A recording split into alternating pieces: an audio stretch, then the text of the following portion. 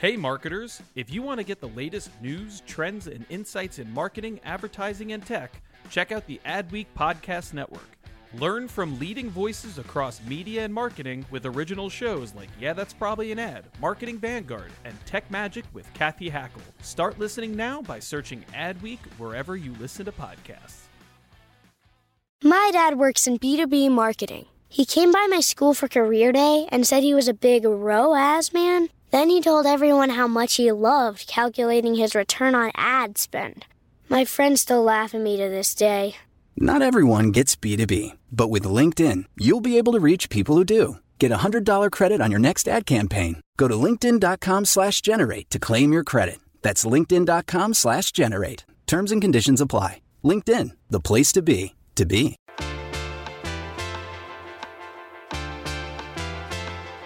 You're listening to Yeah, That's Probably an Ad. This is the Adweek podcast where we talk about marketing, media, technology, pop culture, because in the end, just about everything is an ad. I'm David Greiner. I'm an editor with Adweek.com, and got a great panel this week. Joining us again are, as always, Tim Nutt, our creative editor. Always a pleasure to have you on the show, Tim. Thanks. Good to be here. Chris Ahrens, our TV and media editor. Thanks for joining us again to talk all things TV. It's been a big week. Yeah, it has. Thanks for having me. I can't wait to get your insights on a lot of the news we've been covering from TV land. And joining us fresh back from the Consumer Electronics Show in Las Vegas, Katie Richards, staff writer covering agencies and marketing. Katie, welcome back to the podcast. Thanks for having me. So we're going to mix things up a little. Usually we start with news, and then we talk about ads worth watching, and then we get into a big discussion of the week. We've had so many big areas for discussion and so many events going on this week. We're just going to kind of skip the news, and we're going to cover most of that when we talk in a few minutes about the Golden Globes, about CES, about the Television Critics Association TV industry event where a lot of news has been coming out of. So first, I wanted to start off a little different by going to Tim's weekly roundup of the best ads. Ads actually worth your time. We call it Ads Worth Watching. Tim, what have you got for us this week? So, it actually has still been a little bit of a slow ramp up this year. We're 10 or 11 days into January now, and haven't seen too much great big work from big advertisers yet. So actually, two of these ads that I'm going to talk about today are actually not major commercials. They're just sort of, in fact, the very first one we'll talk about is a spec ad. So it was done by a student over in Germany, and it was for Adidas, and it's been getting a lot of play. It kind of went viral on YouTube, and I'm sure a lot of our listeners have seen it. Basically, the plot of the ad is an older man in a retirement home seems to be kind of suffering from some kind of dementia, and he's not being allowed outside, and whenever he tries to go out, the nurses restrain him, and we learn sort of along the way that he seems to be obsessed with memories of being a runner. Apparently, he was a world-class runner, possibly a Olympian marathoner, and we see this sort of through the early parts of the ad. There's old photos on his desk, and there's he also has this old pair of very well-worn Adidas track shoes. And, without giving too much away, it's really nicely made, and there's this sort of one flew over the cuckoo's nest moment at the end where the guy gets help from some of his fellow residents at this retirement home to sort of get where he wants to go. And really, really nicely done. We don't write a lot about spec ads, but this one was just, really, really nicely made. And one of our writers, Patrick Coffey, spoke to the guy who made it. Eugen Mehrer is his name, and he's a student at a school called the Film Academy of Baton. I'm going to mispronounce this, Württemberg. And Eugen told us sort of all about the making of it. Apparently, it was inspired by a relative's death recently, and there is a movie with a similar plot to this, but Eugen told us he hadn't seen that movie, only learned about it later. And he did some pretty cool research into, I think the reason he chose Adidas versus like a Nike as the brand here was that apparently Adidas did used to make a lot of old marathon gear for the Olympics back in the 70s, while Nike didn't. So, kind of funny that I would say probably the week's best ad was actually a spec ad over the last 7 days. So, and by the way, this school, the Film Academy, also seems to be producing a lot of students that make great work. You guys probably remember the Spec Johnny Walker ad from the end of 2015. That was also made by 2 students from the same school. So whatever they're teaching there, maybe the other ad schools should try to pick up on. This was one of those ads where, I don't know about you, Tim, I occasionally something will come along where everyone who does not work in advertising, normal people, I would say, suddenly start sending me en masse, like, tell me you've seen this, tell me you're writing about this. And this was one of those ads. It just seemed to have that traction and for that to be a spec ad, I think is especially impressive. But did you see that too, that kind of critical mass around this ad of just breaking through in a way that not much else does? Oh, definitely. And, the flip side to that is people in advertising kind of criticizing it, which often happens with any kind of spec commercials. There's obviously some divided opinion on the value of spec. Adidas didn't really want to have anything to do with this ad. And, I think a lot of people think that, spec ads can sometimes harm a brand. I don't think this would. I mean, the tagline here is break free, which I don't think Adidas would ever go for a line like that. It's a little bit too sort of obvious, I think. But yeah, I mean, there was some criticism that it was a copy of this movie, and I don't know if we can take Eugen at his word or not, but he claims not to have seen it. At least he had heard about it, he said, but he hadn't seen it. So who knows? I think a lot of the criticism of it may be just a little jealousy, though. I think it's this guy's got a pretty bright future in the business. Yeah, it will be very cool to see what he does next. So what else do you have for us this week? So the second one I wanted to talk about actually ran on the Golden Globes. It was a spot starring Drew Barrymore, and it starts out seems to be a weight loss ad, and Drew's talking about how she lost all this weight and she could eat anything she wants on this diet called the Santa Clarita Diet. And I'd never heard of this diet before, and for good reason. It turns out this is just a spoof commercial. I think about halfway through the spot, the spot starts to get weird because she says, "I can satisfy all my cravings and eat whoever I want." And then she suddenly digs into this bowl of flesh and eyeballs, and blood starts dripping out of her mouth, and you suddenly realize that something's very wrong here. This is not the kind of diet you'd want to be on. And it turns out it's a commercial for Drew's new show on Netflix, which premieres, I think, February 3rd. It's called the Santa Clarita Diet, and it's a comedy. Apparently she's a cannibal and a real estate executive who turns into a cannibal. And, I love this ad for a couple of reasons. First of all, Drew Barrymore is exactly the kind of person who might do a weight loss ad like this. They're all obviously so celebrity-focused, those brands. It's also really well-written, lines like, ready to take your life to a whole new level of wow. It's just perfect satire. And, thirdly, I think great placement on the Golden Globes, which obviously is one of the great Hollywood-obsessed broadcasts of the year. So spot was made by Stun Creative in LA, which does a lot of Hollywood stuff, and I think it really hit a good note for viewers, and I think everybody really loved it on Sunday. Yeah, let's listen to a little bit of it. After the first day, I knew this wasn't like any other diet. I satisfy all my cravings and eat whoever I want, and I only eat the foods that deserve it.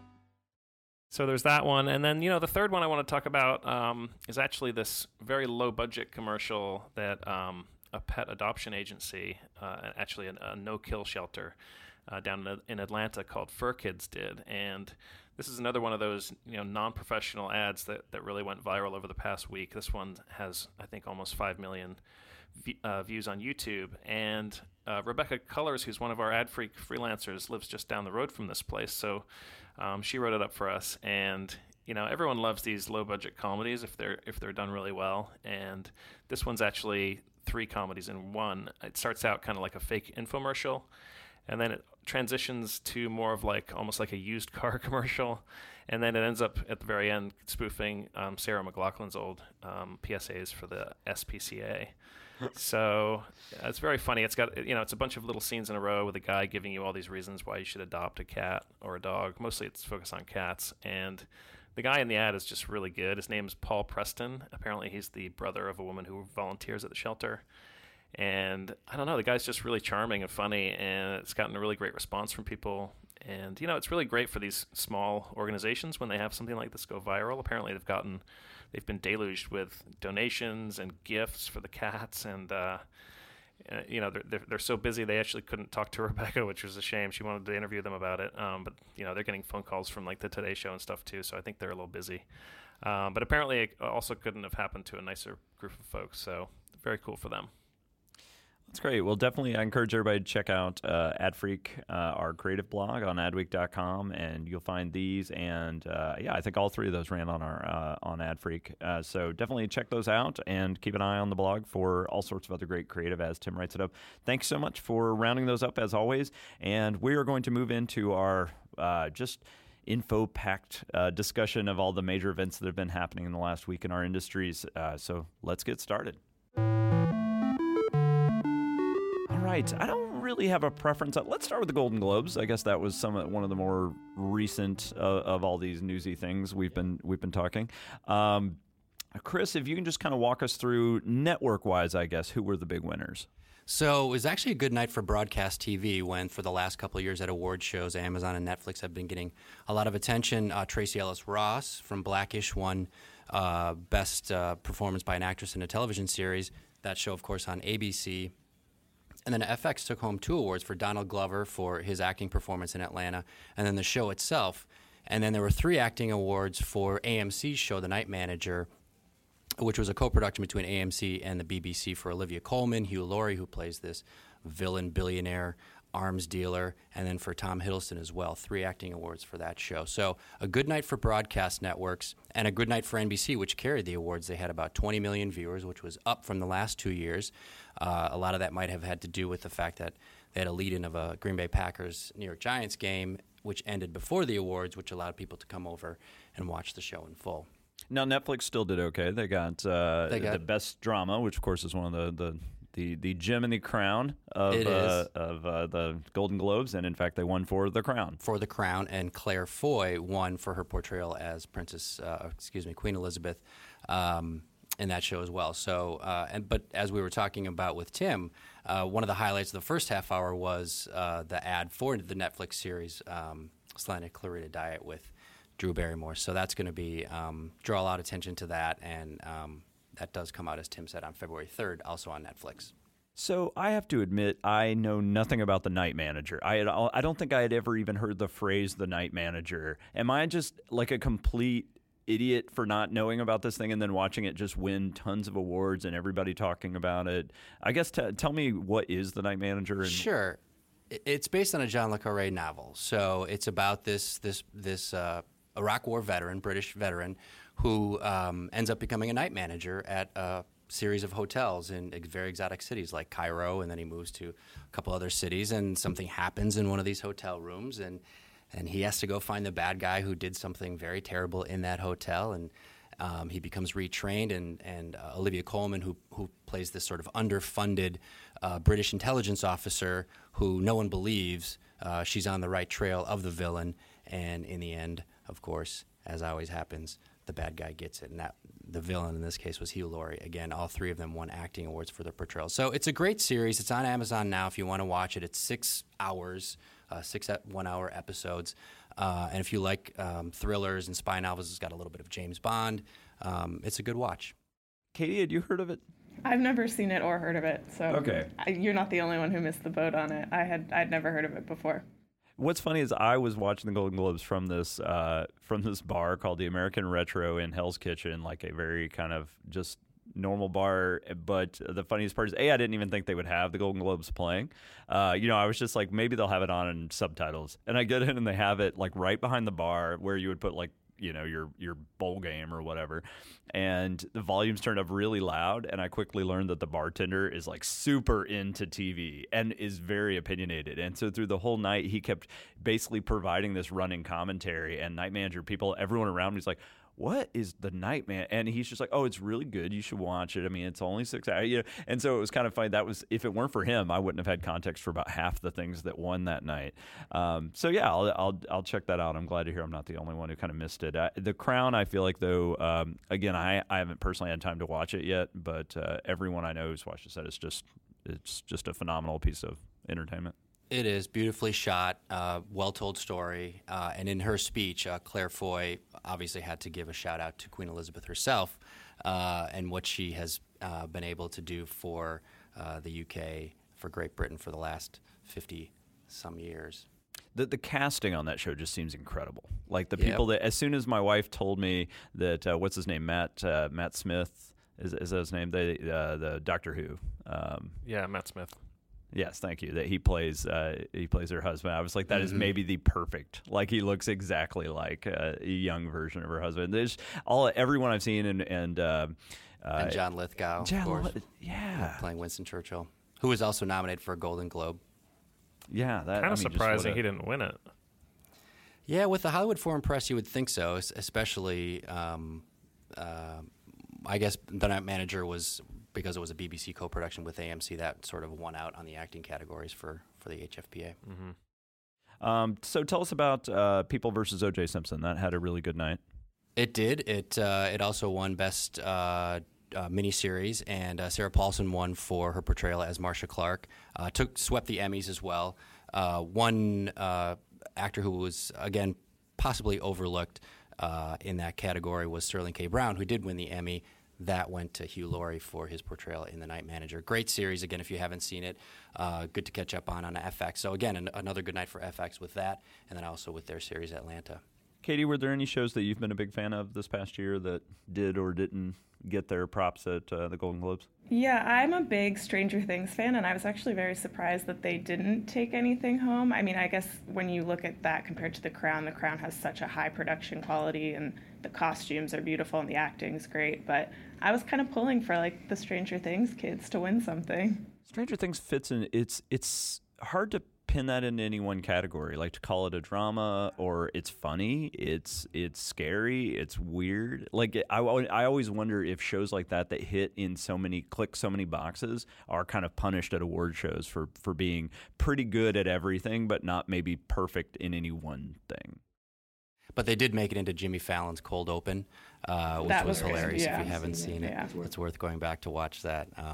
And despite technical problems with the show, he came out on stage and didn't have a teleprompter for a few seconds. So, despite some of that and what some have determined to be Meryl Streep's controversial acceptance speech for the Cecil B. DeMille Award, viewers still watched straight through. My favorite was just watching the audience reactions. Like they would cut, and I was so glad to see the memes just exploding out of it. Like Christian Slater's look of just intense scrutiny of just sitting there with like his chin in his hand, and I was just like, man, I want to be as attentive to anything as Christian Slater is to. And I just kept joking. Is like, I think what he's thinking is, what is The Night Manager? And it was interesting too if you watch some of the cutaways during her speech or during Tom Hiddleston's speech, which we don't need to go into. He's already sort of apologized for this anecdote that he was talking about being in South Sudan. So cringy. Yeah, he chalked it up to nerves. But when they would flash the audience and some of the actors during Meryl Streep's speech, cheering, etc., a couple of journalists they actually showed who had their hands at their sides and weren't one way or the other sort of applauding or frowning at what she was saying. So that's the great thing about the Golden Globes because it is a dinner, it's a packed room, tables instead of an auditorium type setting. You really get good cutaways of everybody. Well, we should probably move on, but yeah, it was a fascinating show, and I earnestly enjoyed it. I think watching it from a bar in Hell's Kitchen is my new favorite. I'm going to try to make that an annual tradition if I can find the right bartender. While we're on the... I also wanted to mention briefly, if we can just talk about the movies for a sec, La La Land seemed to dominate. It did. Which was kind of cool. I just saw that movie a couple days ago, and... Deserving? I loved it. I think so. I mean, it was... it's a really beautifully made film, and it's got, it's all these throwbacks to old classic Hollywood musicals, and it swept the acting awards. I mean, Emma Stone and Ryan Gosling were pretty awesome in it too. Yeah, I think it won like 7 awards. It did. So 7 for 7. And I think it's probably easier at the Golden Globes for a movie like that to win because you do have the musical comedy on the one side and the drama on the other side. I think it should be interesting between that and Moonlight, what happens at the Oscars. Yeah.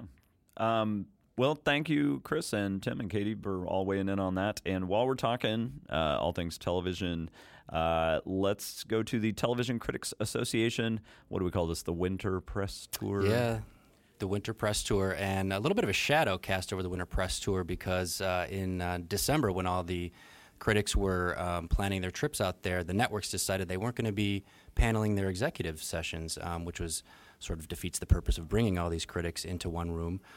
Fox relented, and they are having their day today, actually. But Fox has a great story to tell. They've got 24 Legacy coming up. They, of course, have the Super Bowl this year. So Jason Lynch, who's out there covering for us, will have all those stories coming up on the site later today. But he's also talked to Shonda Rhimes, who paneled yesterday during ABC's Day as Scandal comes back after a prolonged hiatus. So we've got a story up on that and how she says she doesn't pay attention to the ratings because that's out of her element. She can't control if people watch her show. She just likes to put on good shows. So, lots of news on the site today and really for the next week and a half or so as the Winter Press Tour continues. So David Lynch finally reappeared to talk Twin Peaks. What was the update on that?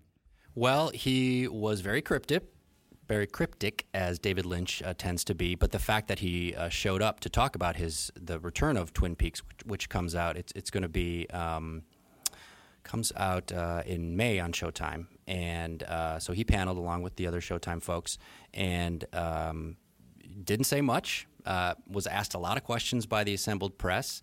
Asked about his sort of creative influence and what was his catalyst for what made him to become a storyteller. He said, I didn't want to be a storyteller. I wanted to be a painter, which he also is. If you ever want to buy or see some of his art, it's out there online to take a look at. If he would ever revisit Twin Peaks down the road, of course, this is a TV series that came out in the early 1990s on ABC, and then he did one film, and now it's coming back some 26, 27 years later.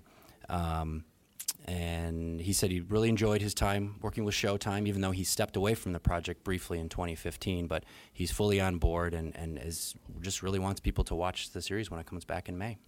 I feel like he should just go full cryptic and just like come out on stage with like a music box, and he just opens it and there's like a ballerina turning, and then he sets it on fire, and then he just walks away. And then walks away, yeah.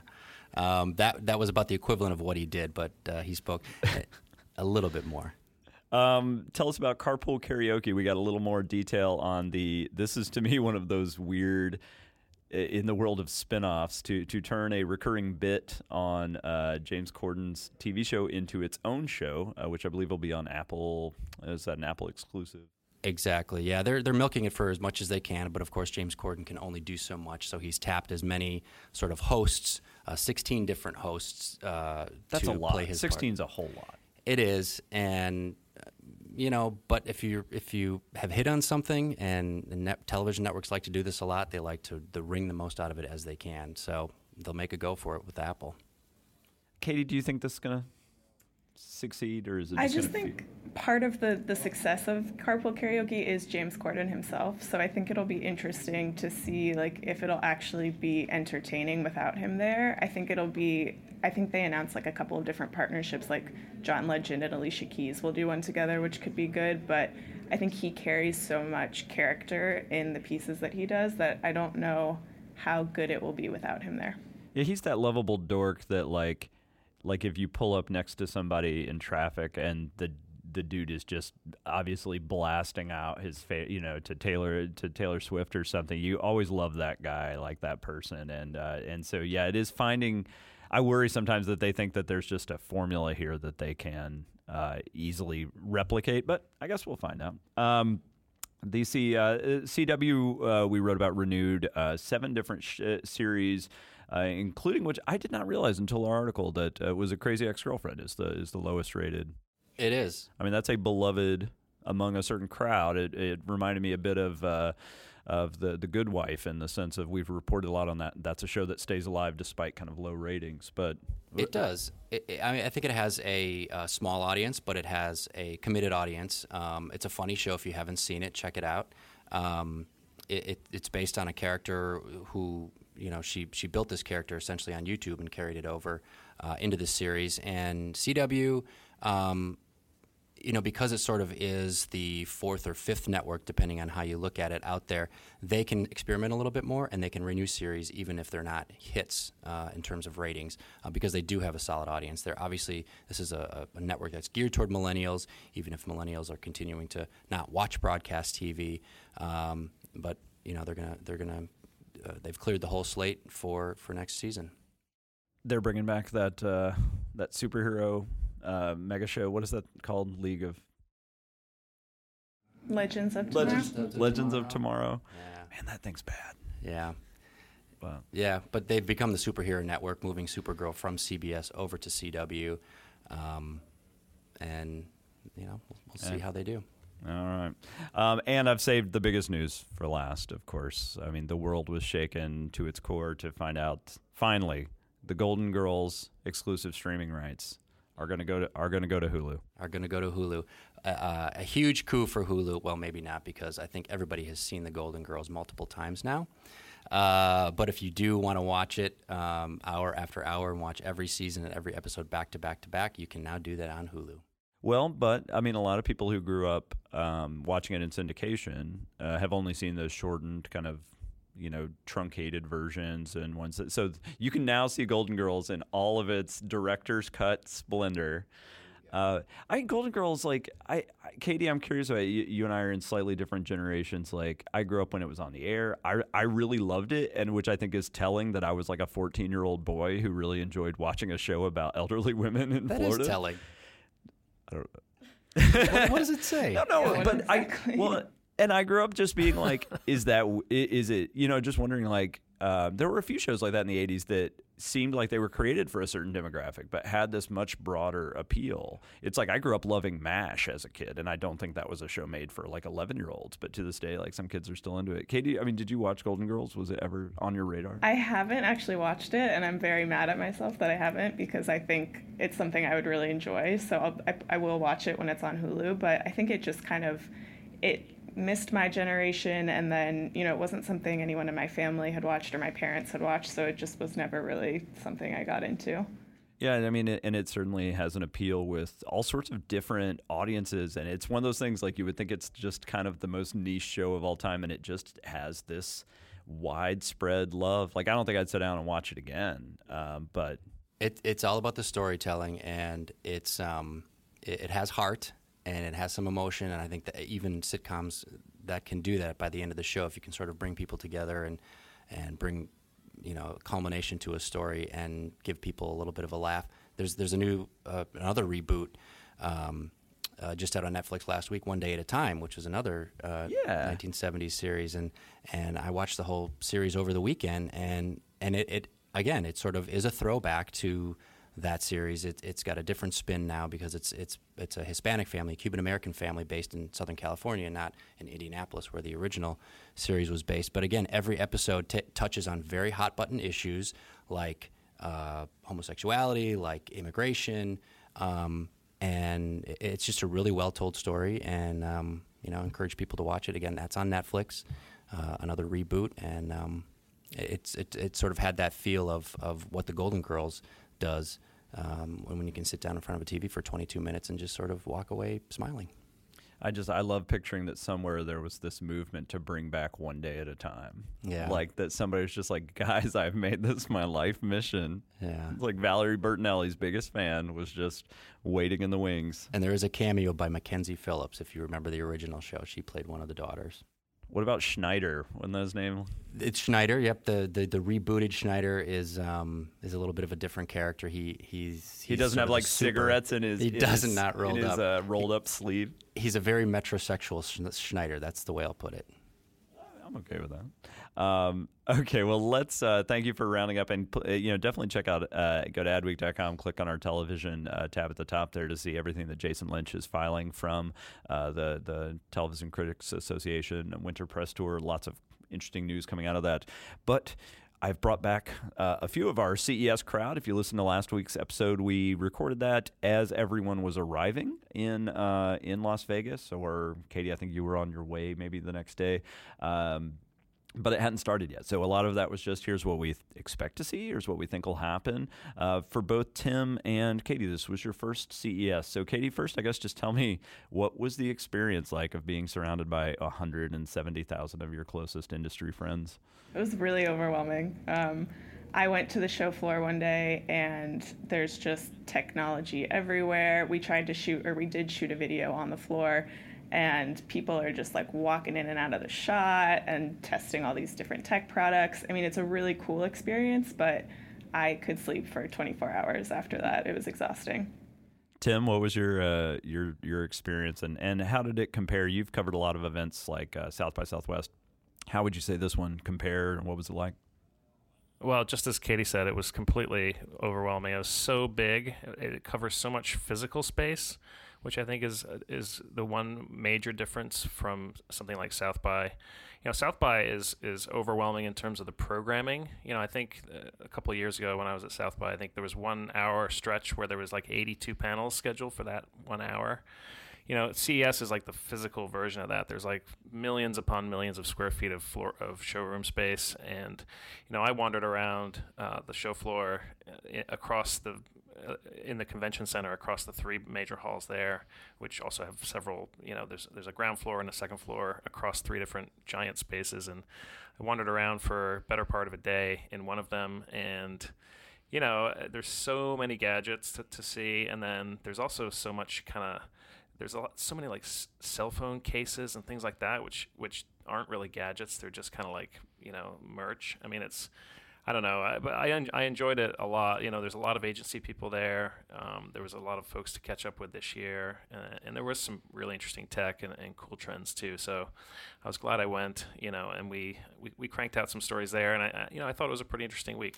My favorite moment, I think, of all of our CES maybe wasn't officially part of our coverage, but was Katie's Snapchat of being eerily approached by a robot. Yeah, that was terrifying. It's just like coming right at her, and I think all you wrote was like, "OMG, help me," or whatever. Yeah. It was.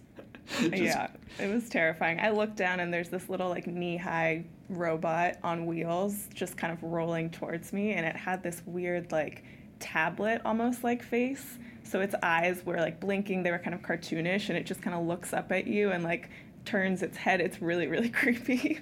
Yeah, and you and I started talking after that about, and I'm just curious, like, were people encouraging you guys, because obviously with voice activation, with interface, with robotics, I mean, were vendors trying to get you guys to engage with all these weird interactive and AI-style devices, and what was that? I mean, can you really test these things out in an environment like CES?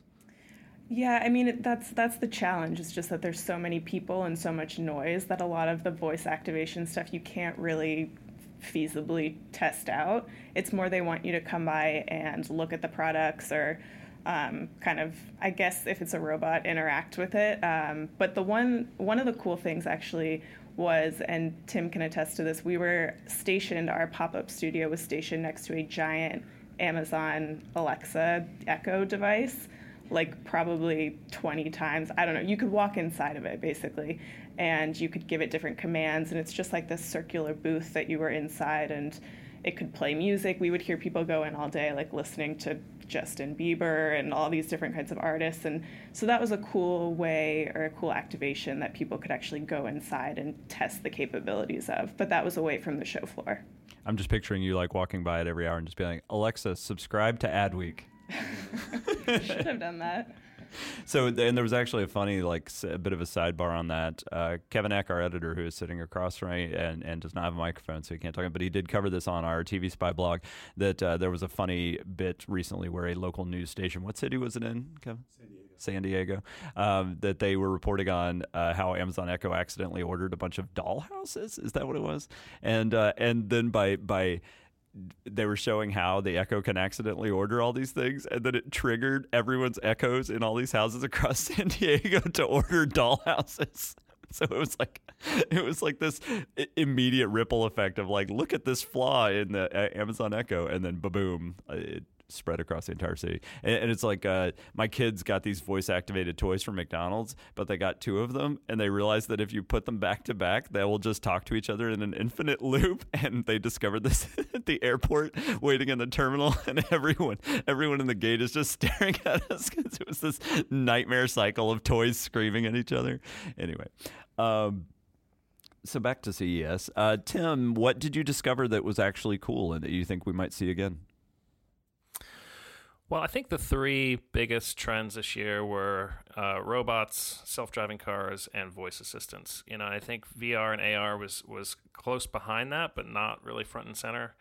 We saw so many robots, self-driving cars. That technology even a year ago was way more sort of ethereal than it is today. I think there's actually cars that actually do this now. I was talking to a guy from Crispin there who had actually ride shared a Tesla that from Los Angeles to Las Vegas to come to the show, and they had driven most of the way under an autopilot, which was kind of interesting. So this stuff is actually happening, and then I think voice assistants were really the biggest story. In particular, Alexa. Alexa was the sort of very, very top, I think, trend of this year. I think there's something like 700 devices that were shown at CES are Alexa enabled in some way, which is pretty remarkable, and it really shows how Amazon really is ahead of the game. They are ahead of Cortana, they're ahead of Google Home, and what was interesting to me was how automotive and voice assistants are coming together. So these 2 trends that were really big at CES kind of merged together, and Alexa is going to be in a lot of cars. So is Cortana. Nissan announced a deal to put Microsoft Cortana in their cars. Google Home is going to be in, I believe, Hyundai, and also in some Chrysler models like the Chrysler 300. And so, in addition to the hardware applications of how do you make a car drive by itself, there was also a lot of attention paid this week at CES to what's the experience like of being in a car. How do you talk to your car? How does the car tell you things beyond just where you're going? So I thought that was really interesting. And beyond that, I saw this crazy thing on the show floor from a company called Furrion, which I'd never heard of this company before, and they're a very strange company. They make all sorts of stuff, everything from TVs to dishwashers, and I guess I don't know if they're really high end. I think they're pretty high end. But I was walking around the show floor, and I came upon this structure. It's this giant white metal structure with all these sort of interlocking beams to it, and I couldn't tell at first what it was. And a guy kind of climbed up into the middle of it, and it turns out it's this what they call an exobionic suit. So it's kind of like if you've seen Aliens, where Ripley gets into the loader and kind of like fights the dragon in the loader. That's kind of what an exobionic suit is. The human is in the middle, and you're operating this thing that the machine around you then works, and it's this 4-legged, basically giant running machine, and they're supposedly building it just to race, although I think it could have probably military applications too. It's this. I tweeted about it a few days ago. It's basically you get in the middle and you can run inside this thing up to 25 miles an hour or something.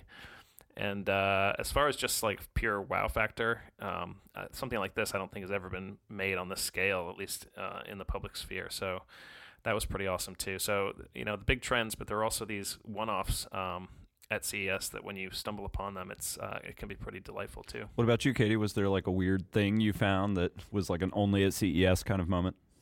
Outside of the robot, which was definitely still giving me nightmares, there was this kind of cool like wearable band that we talked about on one of the videos I worked on.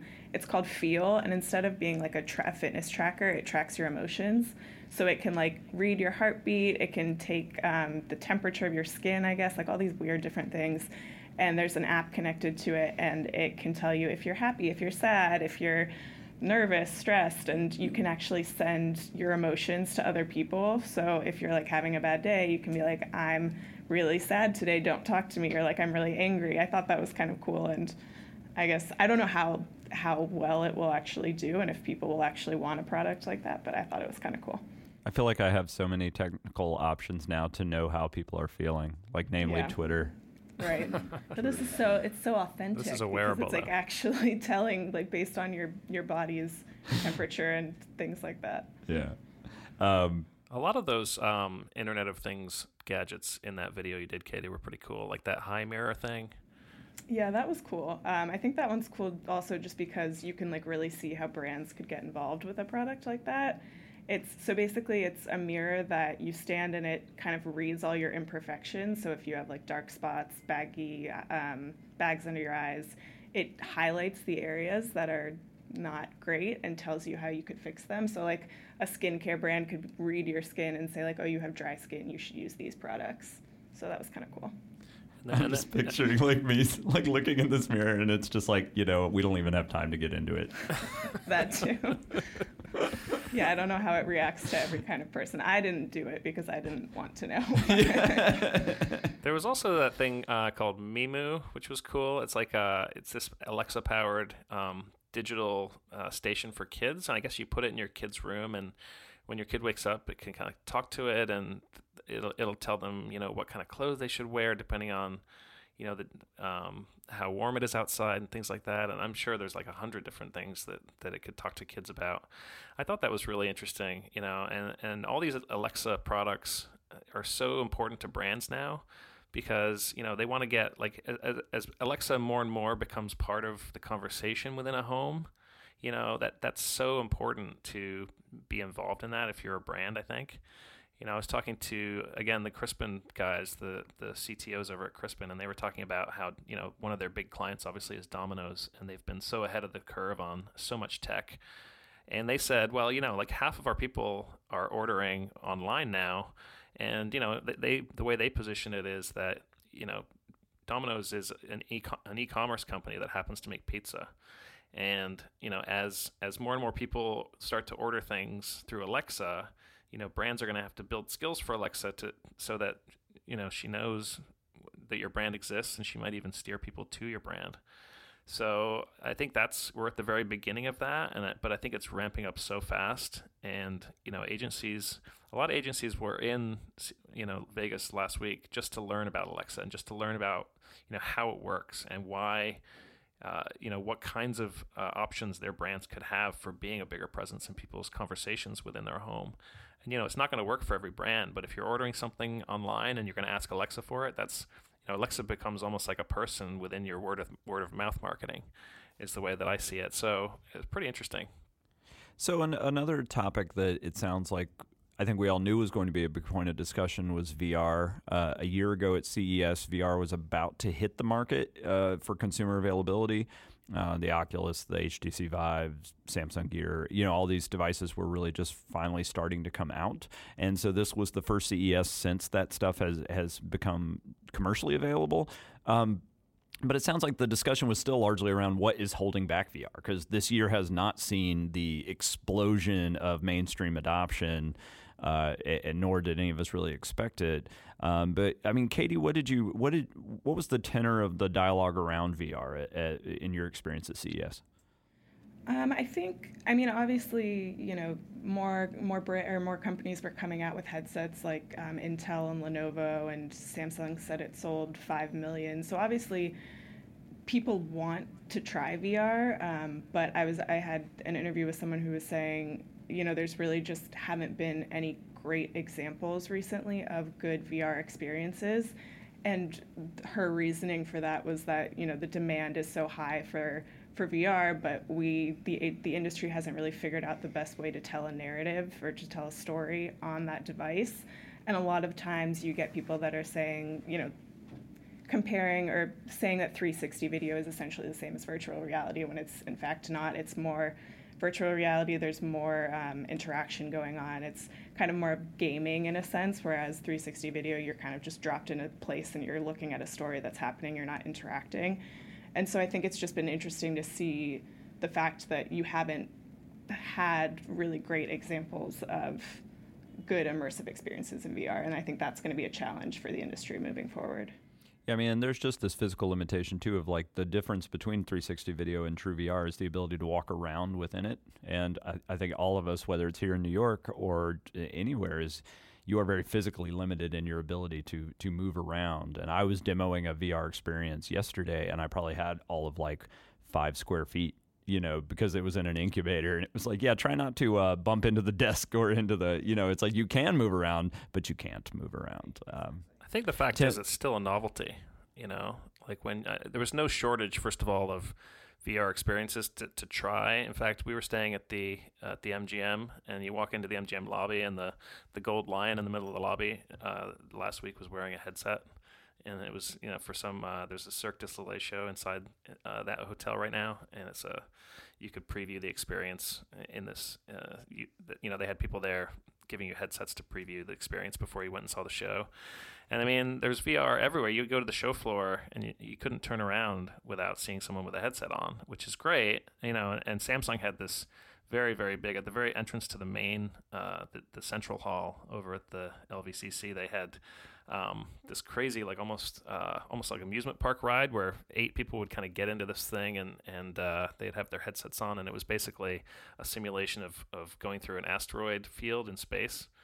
And the whole ride would kind of spin you upside down, and it looked, frankly, kind of horrifying. But I think people had a pretty cool time doing that. But again, it's like one of these, like that's a one-off experience, and the scale's not there yet in terms of the hardware. And more importantly, I think the content is, it's just kind of cartoony still, mostly. I mean, even with 360, like, I have, as most media journalists have, I've got like, 50 different Google Cardboards on my desk. So, I've introduced this to my kids and have them look at the videos. There's a few apps you can download where you can look at a bunch of new 360 content, whether it's exploring nature or going on a roller coaster or whatever it is. And I think it's kind of telling that my kids look at it and they kind of enjoy it, and then they just completely forget about it. They don't ask about it the next day. Whereas if they want to play Mario Run, or they want to watch a movie, or they have their favorite TV shows, there's so much more connected to that. And I know that, we're talking more about adult-focused content in terms of, what brands are creating for people. But I think it's kind of telling that kids who are so wowed by the simplest things, aren't that into 360. So who knows? I mean, I think that was the sense I got at CES, was that VR is great and will be great, and there's all sorts of applications coming that are kind of interesting, and there's these headsets with AR where you can interact with your real environment with some animations in there, and it's all great, but we just haven't seen that really wonderful piece of content yet that's really going to convince more than a niche of people to try it. I think kids are actually a really good example, because kids, especially right now, are unfazed by the fact that we can do something. You know what I mean? Like adults are like, oh my God, I've never been able to do this. Kids are just like, okay. That everything is magic to them, so they're just like, all right. But if it's not interesting, then they don't care. Right. So it's not this fascination with what you can do. It's just what you have done and whether it's actually compelling. So I do think they will be the first the bellwether of when we find something that's actually really engaging, consistently engaging in VR. Well, this has been a fascinating roundup. I definitely encourage everybody to check out, if you Google Adweek CES, you'll find all of our coverage. Thanks so much, Katie, for going out there. Tim, thanks for getting out there and covering your first one. We also had Marty Swant out there who couldn't squeeze into the podcast today, but he filed some great stuff from it as well, and I'm sure has some crazy stories that I can't wait to catch up on the gadgets he played with. So, yeah, good roundup. And Chris Ahrens, thanks for joining us, our media editor, and talking Golden Globes and Television Critics Association and all the other. Happy to help. Well, this week's episode was edited by Kevin Eck. Thank you, Kevin. And our theme music is by Home. Don't forget, you can drop us an email at podcast@adweek.com. We love hearing from you. And if you haven't already, be sure to leave us a review on iTunes, Google Play, Stitcher, wherever you get your podcast from. Those reviews not only make us feel warm and fuzzy, but also help new listeners find the podcast. And so we really appreciate you taking the time to do that. I'm David Greiner with Adweek, and it is a big pleasure to have our whole panel here. We will be back next week to talk about even more marketing fun. Have a good week.